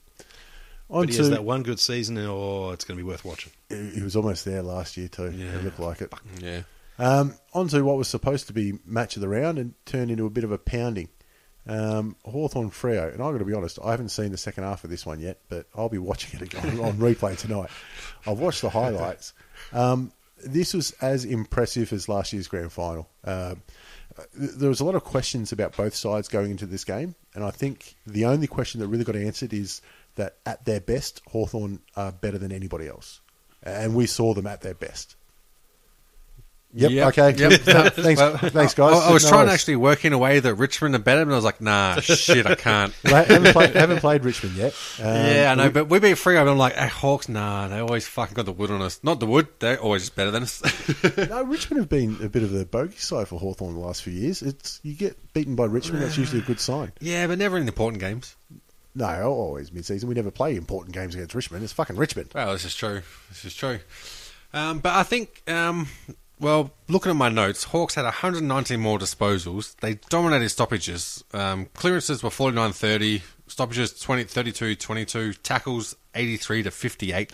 Look, lost the hit-outs 58-44, won the clearances. But I think the key to that is you lose hit-outs, but your tackles are 83-58 with 119 more disposals. It says something, doesn't it? It says a lot. That's a lot of a mindset. Yeah. Well, surely other teams are going to look at the way they played Sandilands, which has run him ragged. They had McAvoy and Hale double team him essentially at all times and just kept him moving. He doesn't have a great engine. Well, they dropped Segler for this match to bring in McAvoy. McAvoy's been killing it in the VFL because he's too good for VFL. Yeah. Segler had done nothing wrong, but they just dropped him for the bigger body. Yep. And thought we're going to pound on Sandilands all night. Every time he did tap it to advantage, there were 2 at least 2 tacklers on the Fremantle player, Yep. and they weren't, grabbing tackles. They were wrapping up, you're going fucking nowhere, son. Yeah. Tackles. Yeah. Which again is the most frustrating thing about Sandilands. He gets first touch as often as not. Hey, whack it clear. Yeah. Let Fife run onto it. Or, I don't know, let the lads know what you're going to do. Just say, all It's right, your lads, choice. This is going forward left. This is going forward right. Yep. Be fucking moving. Yeah. It's like we're using a lot of MMA analogies tonight, but it's like if you're the dominant wrestler in an MMA fight, you get to decide where the fight takes Yep. place. Yeah, exactly. He's the dominant ruckman. He gets to decide where the Yep. ball's going. Yep. Like, you're going to have to get that clearance from where he taps it. And look, this isn't a new problem for Yeah. Freo. It's been one that's been around. You can't dominate the taps that well and not dominate the clearances equally. And the thing is, like, the only way I can see that you defend against someone with such a clear advantage in tap outs is that you're already anticipating, or you've worked out their patterns that they run at a centre clearance, or that team isn't communicating properly. Because the only way that I think you could feasibly defend against that properly is to play man on man. But if you already know who it's going to go to, then you should have the advantage in that man on man contest. And so it looks like that they double team where they think it's going to go, and a lot of times they're right. Yep. So it looks like it's getting predictable. Whatever they're doing, I think they need to scrap whatever their plan is and say, we'll just say it's going to you. Well, yeah, and I don't know, fucking talk to each other a lot. Yeah. Speaking of talk, there was a fair bit of it. I know a lot of the pundits and papers and authors have to fill columns, and that's fine. But one thing that came out was, I think Phil Collins. he's a cock. But I think it was Gary Lyon had a crack at Sam Mitchell. And Speaking of cocks. yeah, and the Greater Hawthorn sides about their unsociable football and their, well, I think he called it thuggery. But if you're winning by 90 points, do you really give a fuck?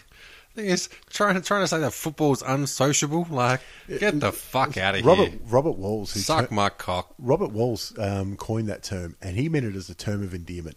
He liked it. Yeah, it is. Like, what are you supposed to go? How you going, mate? How's your family going? This week, huh? As long as you're not belting people, which Belt them. Go for it. Hawthorn have done that in the past, but in this match they just were harder, and that's part of being a better football team. Okay. Name me a premiership squad that played sociable football. Yep. North Coast Social Club, Div 4 women's champions, whatever. Look, the raising the knee into Fife, I think it's only become. It is funny how when it happened to Taylor Walker, it looked absolutely innocuous. Yeah. No, not innocuous, because it did hurt him.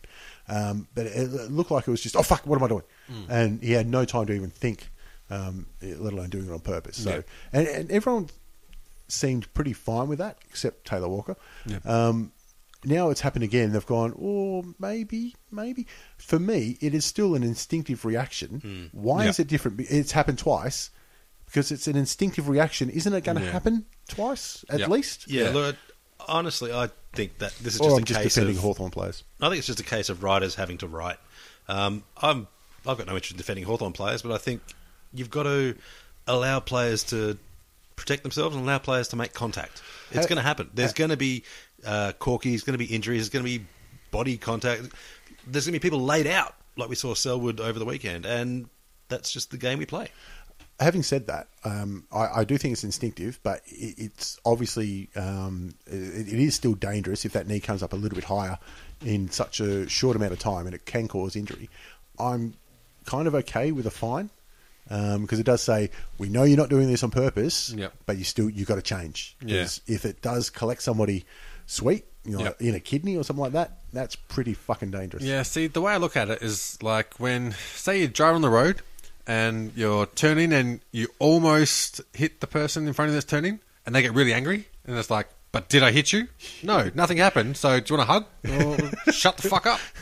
That's the way I look at it. Do you get many hugs on the road when you're driving? Never. I offered heaps, but nah, they just Fucking swear at bastards. me. So, yeah. But I look at it that way, whereas, like, if nothing happened, there should be consideration to what the end result was. And the intention, it's kind of there, but hey, you give them a fine, give them a slap on the wrist, but don't rip them off a Brownlow medal or any sort of accreditation that comes from those sort of things where you might not get that if you get banned for a game. Well, that obviously leads us on to the Nat Fife incident, which was the spoil on Taylor Girea.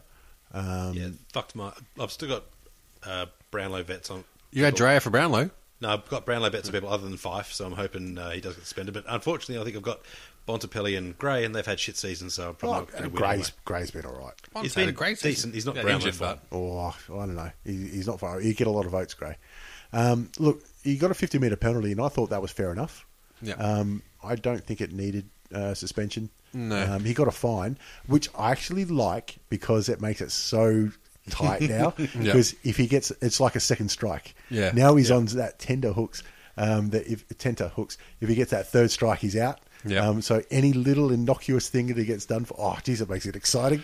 Yeah, but see, I'm a big fan of the fine as opposed to the suspension and the. Well, to be honest, I think that you shouldn't have best and fair. It should be the best. Yep. I think it should be MVP. Best and most brilliant. Yeah. If you get suspended and you still win a Brownlow, fucking more power to you. Yep. And what we brought up, and I mentioned this we're at the games, was Corey McKernan. Lost a Brownlow for what was a pretty piss weak knee. Yep. Like, it shouldn't. I think it should have been a free kick and that's it. And I hate to see good players not get their due reward because of some bullshit interpretation that destroyed Corey McKernan. He never recovered. He didn't either. It fucked up Sean McKernan too. I mean, he hasn't recovered that too. That's how bad it was. Got the whole fan. But with that, I think that'll happen in our lifetime. They'll change the Brownlow rules, and with a bit of luck, the umpires won't be voting for it either. Yeah, exactly. I can't see him changing it though. It's been 70-odd years. Once they get up to that's $3 more billion reason for the to TV change rights. it for me, though. I don't see that. That's why it's always been as a reason for keeping it. I think that's more reason to change it. You know that a lot of them are in love with that kind of tradition. I know. Fuck those guys. Yeah, they die eventually. Yeah, But, that's exactly what I was going to say. Is that they're dead soon. So. Imagine though when they change it over, you'll have like a 95-year-old Corey McKernan collecting his retrospective Brownlow, like we had with the guys who lost on countbacks. That they got their retrospective, and they didn't give a fuck in the end. They're like, "Oh yeah, that's." I'm sure one or two of them were like, I'm not for giving out retrospectives. I'm just for changing the rules and we play it as it lays from there on in. Yeah, I think it would be a good move, but I can't see it happening. Not in my lifetime. I hope it does, but I can't see it happening. I think we're too heavy-handed with penalties in AFL. I think we're becoming a bit too overregulated. And the other thing is that when was the last verbal? What we're talking about was that a lot of the rules that change aren't the actual rules that change, it's the interpretation of the rule that changes, which makes it so hard. And like we were talking about with the sling tackles? Or? The sling tackle, we were saying that when that happened, nobody knew whether that was going to be a match or whether it was going to be a match or what was going to happen with it. It was all speculation. It should be cut and dry. But that's a hallmark of AFL. All of it's open to interpretation. But the thing is, there's general rules for free kicks, but rules for having someone have to be banned for a game, I think, should be a different kettle of fish. Well, that's what they try to do with the point system, and it turned out that there's too much variation between incidents to have a cut and dry. That's one, that's two, that's three. Well, when you get lawyers involved in those sorts of things, it just becomes a whole different ballgame. I do think the point system was an improvement, though, because it used to be, that's free? Yeah. And then the next person gets that job the next year, and all of a sudden it's completely different. So it is still hard to put an objective measure against a subjective thing. I think we have to stop being so precious. Yeah. To be honest, if you want to... It's a contact sport. If you want to look at safety, I think we have to be way more educated. And this sort of falls into what we've banged on about with tackles, and the proper way to tackle someone is different to what we actually do. So I've got to be honest, I think that going side on to the contest to try and put your hips there when you're picking up the ball, I reckon I've seen it happen so much more in the last 3 weeks than I have in the previous 3 years. Yeah, that's a good point, I think it is improving a lot. Yeah, I've seen a lot fewer people dive in with their head over the ball in that dangerous way, where you just see them almost put their forehead to the ground. And even on the weekend, we didn't see Selwood do it.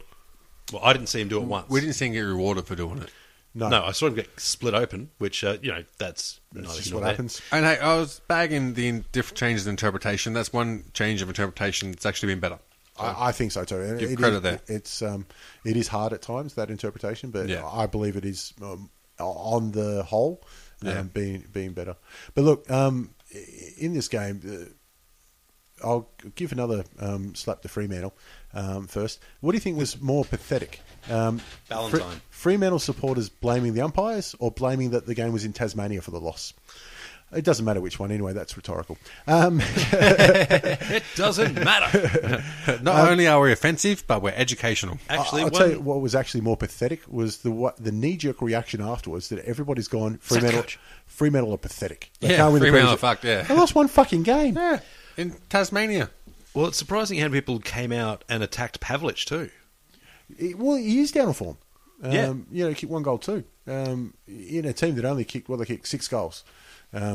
But scoring has been their problem for the last couple of years, and it doesn't look like something they've sorted yet. Winning hasn't been their problem this year, and that counts for a lot. So I think that perhaps if he can have a lesser role and that sort of key role is spread between 2 or 3 people, then it's better for Freo. Yeah. Which it has been. You got Stephen Hill. Is he the little fella running up forward? No, you're trying to think of Michael Walters? Walters. Yep. And you're a racist cunt. Yeah. And that's just filled that role. Michael Walters is a superstar in waiting.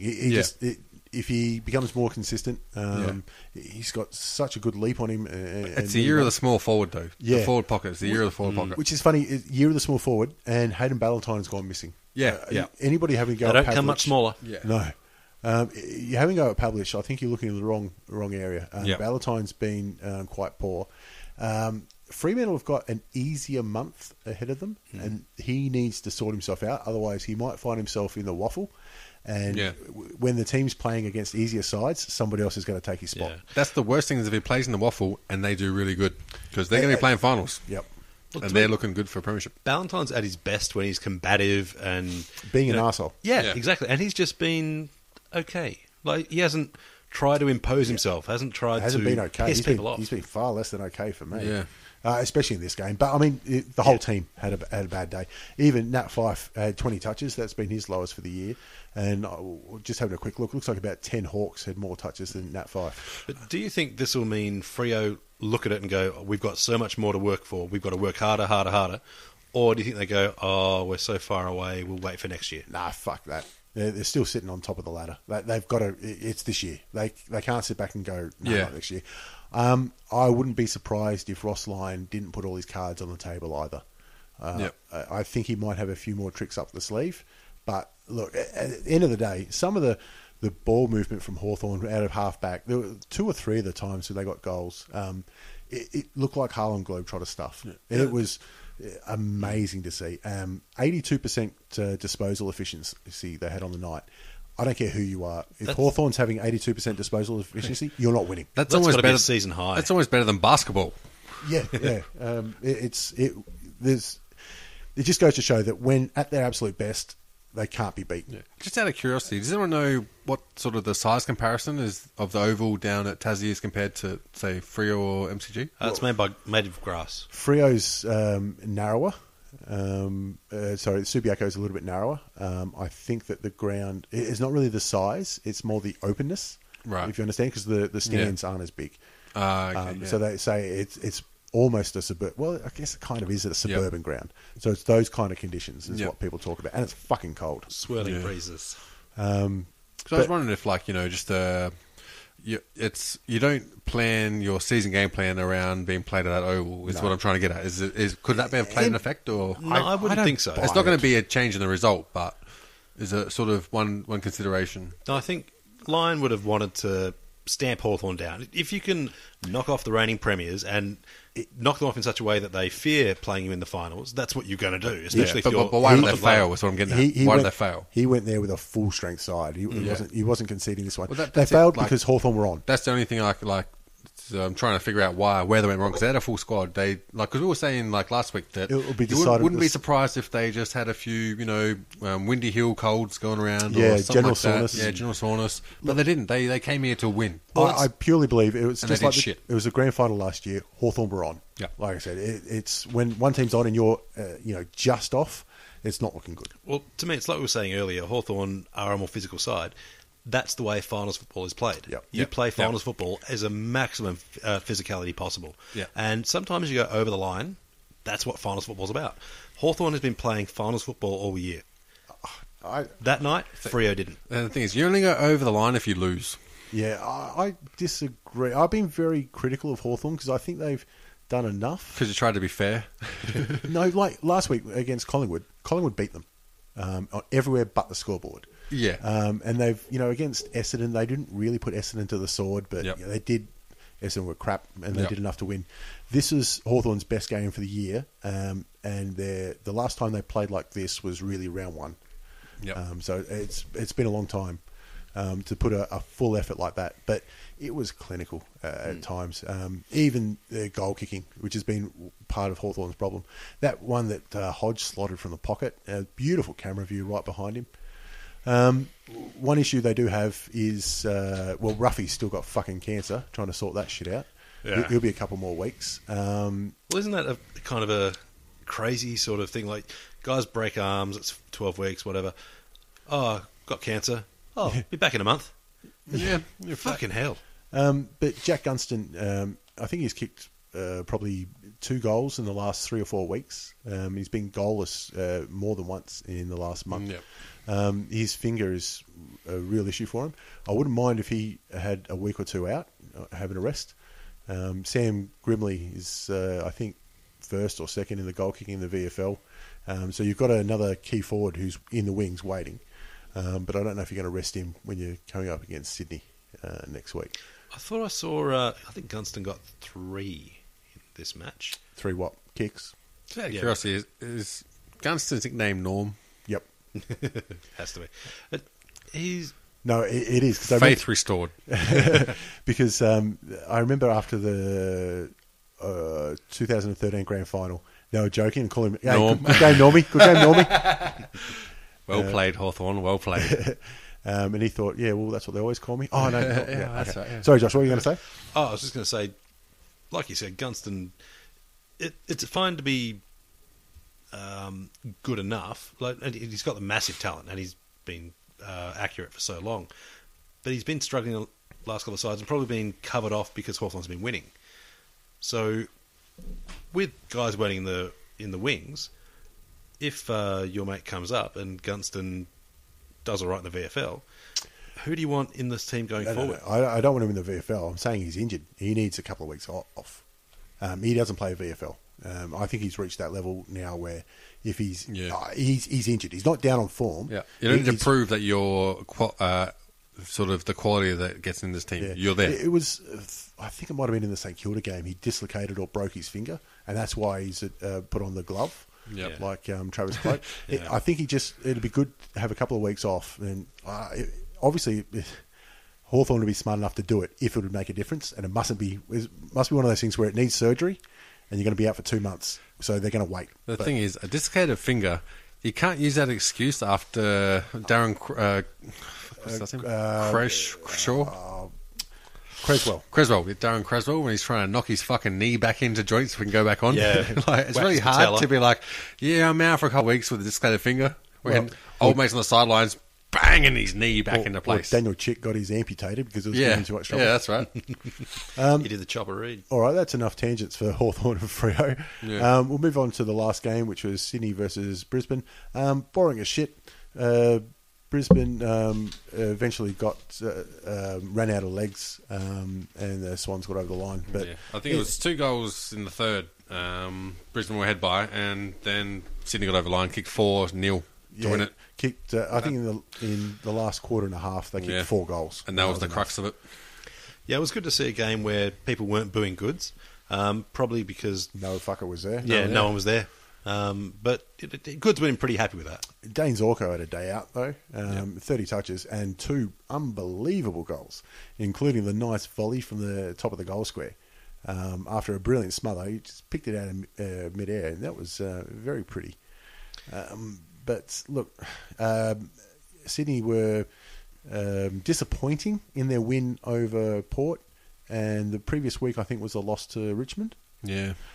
So they really need to stamp something. I know Josh Kennedy came out and said he was disappointed in his own performances. They were disappointed with in 41 this win. touches, yeah. They were disappointed in this win, let's be honest. Yeah, it wasn't pretty, but winning ugly has been a bit of their trait in the last couple of months. Better than losing pretty. I didn't realise Pierce Henley gave 33 posies or disposals. He came back from injury this year, yeah? Yeah, I think he do his shoulder or something in about round 2? Something like that. Yeah. But it's because he had a pretty decent season last year, especially coming across one of the Irish recruits. Yeah. He's been one of the promising ones too. So it's good to see that he had a good sort of role in a losing squad. And Beams did it right too. And that's the frustrating thing about Brisbane. You look at Hanley, Beams, Rich, a few of those other guys who have... Clay Beams as well, who's out injured now, but he was killing it when he was in there. But you see these talented players, and you're thinking, how the fuck are you guys so far down? Yeah. Yep. What the fuck is wrong? Because a prime midfield It has to be everything else. Yeah, doesn't they've it? had injuries on top of injuries. Yeah, true. And it seems like they've also had injured hearts, because you see a lot of guys who wander around with their head down. They're not really as hungry as you expect them to be. Definitely, but they've had board troubles as well. They're like, it's hard to go into a season confident when there's no stability behind you. Yeah, but also you see guys like Christensen comes into the side to have a bit more veteran effect, bit of class, and show nothing to me. I'm going to be honest. I think he's tried. He's tried. I got to be honest, though. I thought he was overrated when he was at Geelong. Yeah, so did I. So they were hoping for a little bit too much when they got him. Yeah, maybe so. Big Sauce Bottle Merritt had one of the best hips and shoulders you've seen. Lined up a bloke who had no idea what was coming. But They're the best got him ones. absolutely sweet. And what I loved about it was knocked him cold, got up and just ran back to his position like it was nothing. I'm going to say, if it's country football, the only way that gets better if it's in front of the grandstand. This was right in front of the bench. Sweet. But I like, you say somebody for the Swans, go in and fly the colours and that. I think there was only one person near there, it was Parker, and he sort of took one step and went, no, it was fair play. Well, he flew half the colours. I'm not saying Parker was scared. He flew white. He respected it. He went, good bump. I'm going to let that one go. So that's like a cricketer getting bowled and going, that was a top ball. Good ball, man. It was, again, let's go back to USA. It was after Chad Mendes got a few in Connor, and Connor even went, yep. Yeah. Gave him a nod. Yep. Okay. No, well done. You got a point. To be honest, he said, yep, that's all you've got. Respect where it's given. I'm not lying, that's actually what he said. How many kicked 10 goals, 6 from the Bondi Billionaires, which is an okay return. But look, I still say Sauce Bottle had Franklin on. He won that matchup for the day, but there was a couple of there where Franklin's been lazy and staying on the outside, waiting for the ball to come out, and Brisbane weren't clean. But to be fair, I mean, you him. call it lazy, but when he played at Hawthorn, his role wasn't to be there and doing that sort of thing. Like that was his spot. Yeah. And he'd grab it, put it onto his left, and it's a goal. Yeah. So it's probably a bit of adjustment, but I think he was a better Hawthorn player than he is a Sydney player. Last year was his best year, I think, since 08. Yeah. But he hasn't. He's still done all right. He hasn't been as impressive this year, but he'll never be bad. Let's put it that way. No. He's a quality player and will always be good at whatever team he plays in. I think he's worth the stupid money that he's on. Yes, I do too. Actually. With the other half of the Bondi Billionaires Tippet, they used him in a different fashion again here. He got quite a few selling hit-outs. records. Well, if only. He's tall. You can reach out. Yeah, but he was their primary ruckman for a lot of. He was their most effective ruckman, I should say. Well, I think that's more of a comment on Pike. Who hasn't been as impressive this year as well. Look, Leuenberger's been okay, but we think if there's a weakness of Sydney, it's their ruck stocks. They don't have a dominant ruckman. Yep. It'll be interesting to see if Teddy Richards comes back this week as well. He had the week off with a concussion after the Shooks tackle. Look, they're playing Hawthorn, so they might say, you know what, we need him, or they might say, well, Hawthorn haven't got Roughead, so your key matchup's not there anyway. Yeah. But look, Sydney have, again, won ugly, weren't that impressive, but it's amazing how that'll change next week when they play Hawthorn. Because they will. They turn up for the big games. Yep. Let's move on to round 16 then, very quickly. Friday night, Etihad Stadium, North versus Essendon. Look, North have got to win this one. They have to. Well, everything says North should, in terms of the last week of form, what's going on with Essendon, what's happening with North, which probably means it'll end up being a scrappy as fuck game and North will end up losing it by 10 goals. But who really fucking knows with North or Essendon? Petrie's out hurts them. Boomer will start and act like he's got stuck into Benny Cousins' stash. He'll be all over the ground. Boomer for 3 votes. Yep.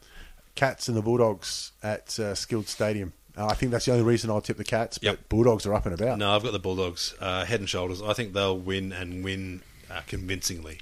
Yeah, look, I unconfidently tip the Cats, but I'll be really happy if the Bulldogs can go across there and give some worth to a season that I think has been a win. Yeah, I mean, I think they're still in the 8. Mm-hmm. Where are they sitting? 6th. Interesting to see how the Cats go without Selwood as well, because he's not appealing. that decision. He's going to take his match or two. And the thing is, with Geelong, they're one of those teams where if you lose a player like that, it's not like you give this opportunity to like two or three players to fill in that role. Like he is that good that that's a hole that you don't fill. Well, yeah, they just got Bartel back and now Selwood's out, so they'd have to be hating. Yeah, not happy with that at all. No. Suns Gold Coast versus Giants GWS. I don't know why I said that backwards, but fuck it. Up at Metricon Stadium. This would have been a whitewash about a month ago. Now with Ablett back, and GWS are playing good. But I think they might have too much firepower up forward. No, I reckon Big General Patton will be back. And no. Yeah, let's bring him back. Fuck it. Too early. Get him in. He's had half a game in the NEFL. Too early. That's enough.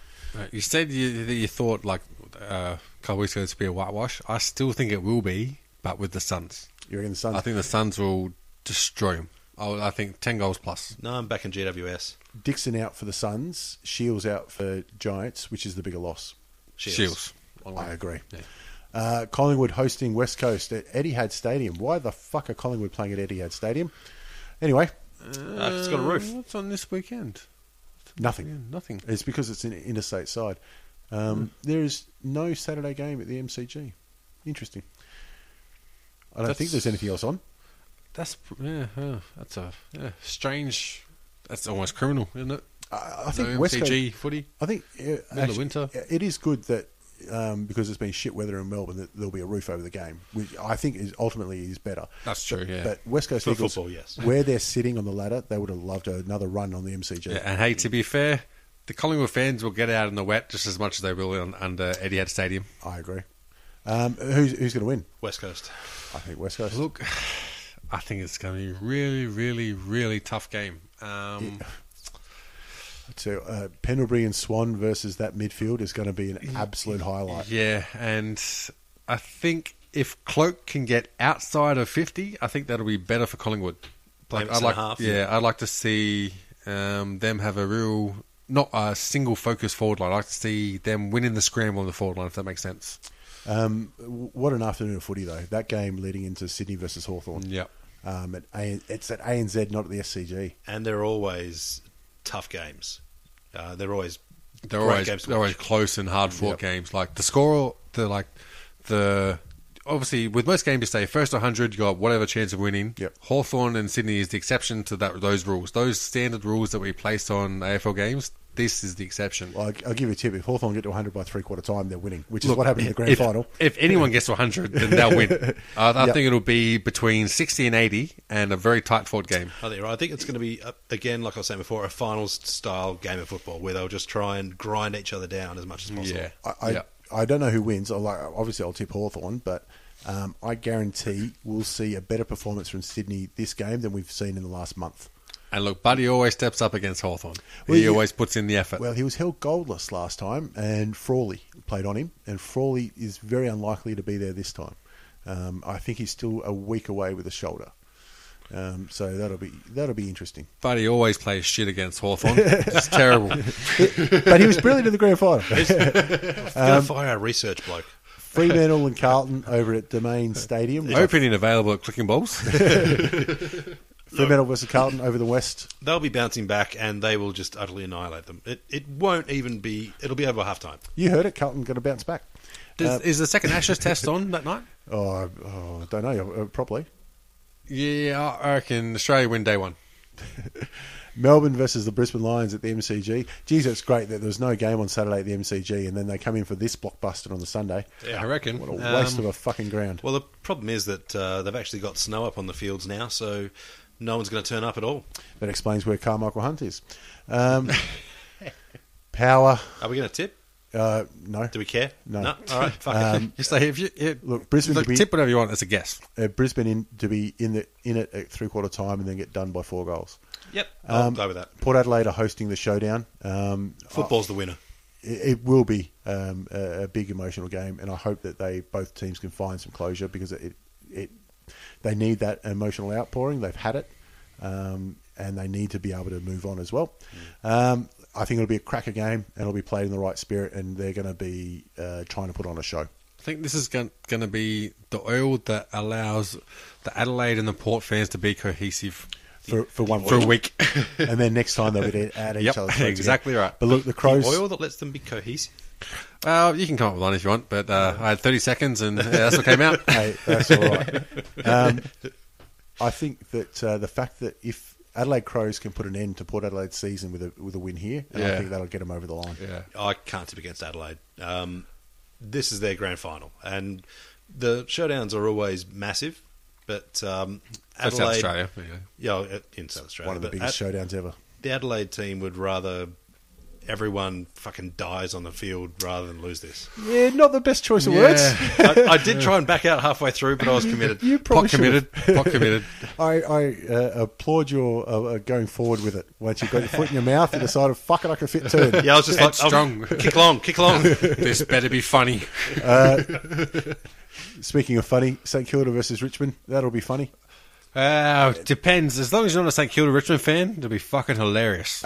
Guarantee Rewalt will Nick will line up for this one. There's Etihad no chance. Stadium. There's no chance he's going to miss out on. No Matty chance. And Honestly, it's almost funny that any other week this becomes the emotional centre of football, but with the that's a good point. with the Port and Adelaide game, it's kind of I don't think. casting a bit of a shadow on it. I don't think they're going to turn it into a grief dick measuring contest. Yeah. No.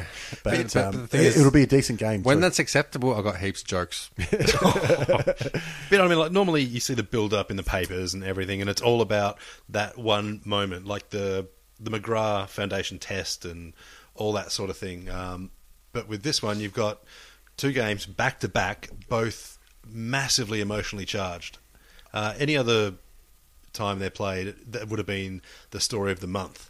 But just because they're back to back, they're gonna kind of take attention off each other, which can actually work quite well for the teams involved because it's not so all consuming in the lead up. I think it's good that there'll actually be two decent games as well. The teams are competing well. I mean, Saints didn't get over the line, but they've had a good year for their expectations, and the Tigers have been absolutely killing it this year.